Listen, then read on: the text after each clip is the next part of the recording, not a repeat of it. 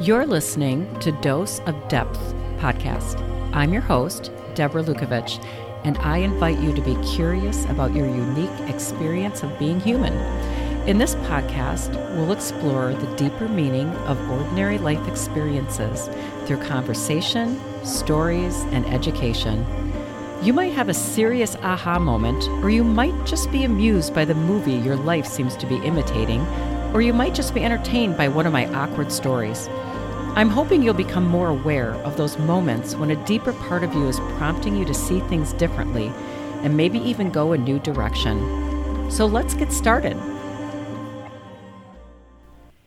In this episode, I continue reading from my book, Your Soul is Talking. Are you listening? 5 Steps to Uncovering Your Hidden Purpose. By learning the language of the unconscious, you will notice the subtle messages a deeper part of you is sending to get your attention.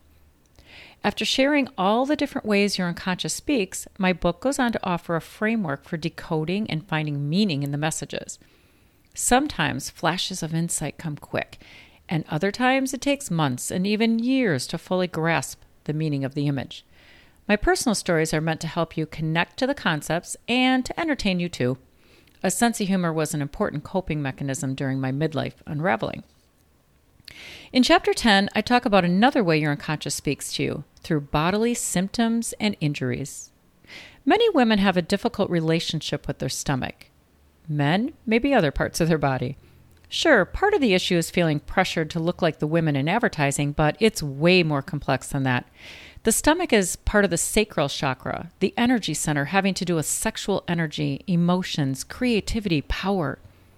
This part of the body contains the womb, the place of literal and metaphorical creation. This part of the body also holds not only personal trauma, but collective trauma experienced by women over centuries of physical and sexual oppression, violence, and murder. During one of my somatic depth psychology courses, soma means body, I was intrigued by an active imagination exercise offered in one of the textbooks. In the exercise, my imagination took me in an elevator down to my stomach, my womb. When the elevator door opened, I felt the warmth and humidity and saw the dark, moist caverns like those in a volcano. As I walked and felt my way through the darkness, at my feet were slow-moving rivers of lava with swirling colors of dark red, orange, yellow, and brown. My emotions included caution and curiosity, and when I rode the elevator back up to consciousness, my first thought was, wow, there's a lot going on in there. Over the next few years, as I came into relationship with my feminine and surrendered and became receptive to the direction of a deeper part of me, the relationship with my womb changed. Later, during a time of menopausal hot flashes, along with acceptance of some buried righteous anger, I felt compelled one day to draw, although I didn't know what to draw. I ended up drawing what I titled Womb on Fire. The image of a uterus engulfed in flames with a penetrating phallus was circled by words like womb as vessel, feminine phallus, fire, volcano, madwoman, crazy, creative, purple, take-in phallus, and God. The next day, I brought form to what had been being processed in my unconscious. I wrote my first workshop about my research on reconciling sexuality and spirituality. I share this to emphasize how powerful the unleashing can be as you come into deeper relationship with your unconscious, which speaks through the body too. So let's get started. Chapter 10, Bodily Sensations and Injuries. Sometimes our unconscious speaks to us through the body, aches, pains, and injuries. The field of somatic depth psychology, soma means body, and physiological science affirm that memories and adverse childhood experiences are held in the body and are factors that contribute to future physical and psychological disorders. I did not fully appreciate how the trauma of my mother's childhood lived in her body, and how not having the capacity to explore these wounds only intensified her physical and psychological suffering. One way to find meaning in your pain is to look for the metaphor that might be at work. During a stressful phase of my first post-divorce relationship, I fell down the steps twice in the span of 2 weeks, in the same way and at the same time of night. The first time, I was stomping down the steps to take my nervous dog to his kennel during a thunderstorm. I was so angry I didn't bother putting clothes on before I grabbed the dog and angrily left my room. It was both amusing and significant when I found myself laying naked at the bottom of the steps, my nakedness being a perfect symbol for needing to strip myself of all the trappings of my persona. And then I looked up to consult a higher power and wondered what message my unconscious was trying to send me. Did I miss a step? Was I overstepping? What was I exposing? Clearly, I hadn't gotten the message. My second fall the next week was severe enough to require an x-ray and crutches, and my daughter wisely suggested that I slow down. My entrenched pattern of manic movement was difficult to change. Danger was the theme over the next couple months as I continued to have new aches and pains. During this time, I was preparing to reunite with the man who was my first post-divorce relationship after some time apart. He was moving in with me, and my son was so angry about it, he put a lock on his bedroom door and threatened to get a gun. I didn't know it consciously at the time, but my injuries, aches, and pains were warning me about what was going to be unfolding psychologically. Simply being aware that these events had significance contributed to my ability to handle what would come next, the fulfillment of the purpose of the relationship, and the capacity to end it when it needed to end.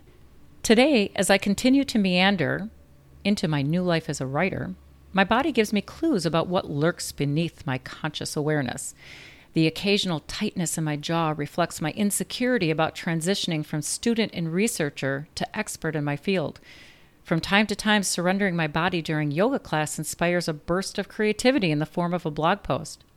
Those aches and pains are also ways your inner being is trying to get your attention. If you're in physical pain, your inner being is in pain too. Your body is talking to you all the time. Once I accepted the fact that my family and marriage were falling apart, I lost the extra 15 pounds I had gained during my last 3 months of manic avoidance of what I couldn't face. Reflection questions. Have you considered the potential psychological meaning of your physical pain? Are you carrying extra weight around? What or who in your life is causing the pain in your neck? Do you have allergies or asthma, knee or back pain, menopausal hot flashes, or interrupted sleep? Do you get up to pee 4 times per night? Do you bruise easily, or do you trip over air and bump into random objects? How often do you get sick? What time of year? And is getting sick the only thing that disrupts your manic approach to life? Try this. Reflect about your past or current physical limitations, timelines, and circumstances of your life at the time. Can you find any metaphors at work? What aches and pains plague you? Lower back or knee pain, jaw pain from grinding your teeth while you sleep, stomach bloating, headaches? Do you get migraines, have digestive issues? Do you suffer from menopausal symptoms like hot flashes or extra belly fat? Do you feel fatigue? Journal your thoughts about these questions and see if you can find a potential metaphor, connect any dots, find meaning, or identify an action you could take to disrupt the psychological prison you're in. In this chapter, you reflected about how the unconscious may be communicating through your body. Are you beginning to see how creative your unconscious can be in its attempts to deliver messages from your soul? Do your digestive problems reflect something in your life that you are having difficulty digesting? Or how your asthma may be symbolic of living or working in an environment where you can't breathe or get a breath? I encourage you to consider the psychological aspects of bodily experiences.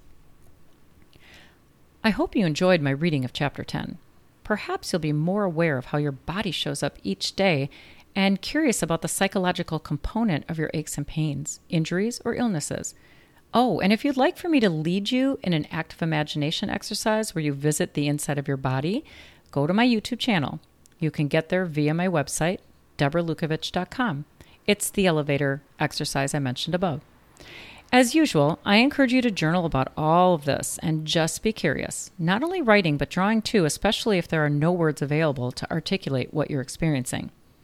If you want to learn more, purchase my book. Chapters 16 through 18 will teach you some specific techniques to explore the ways your unconscious speaks. Stay tuned for what comes next. There's a link in the description box to my website, deborahlukovich.com, where you can find more free content and check out my book. Thanks for listening and sharing with others who need my framework for self-reflection. Until next time.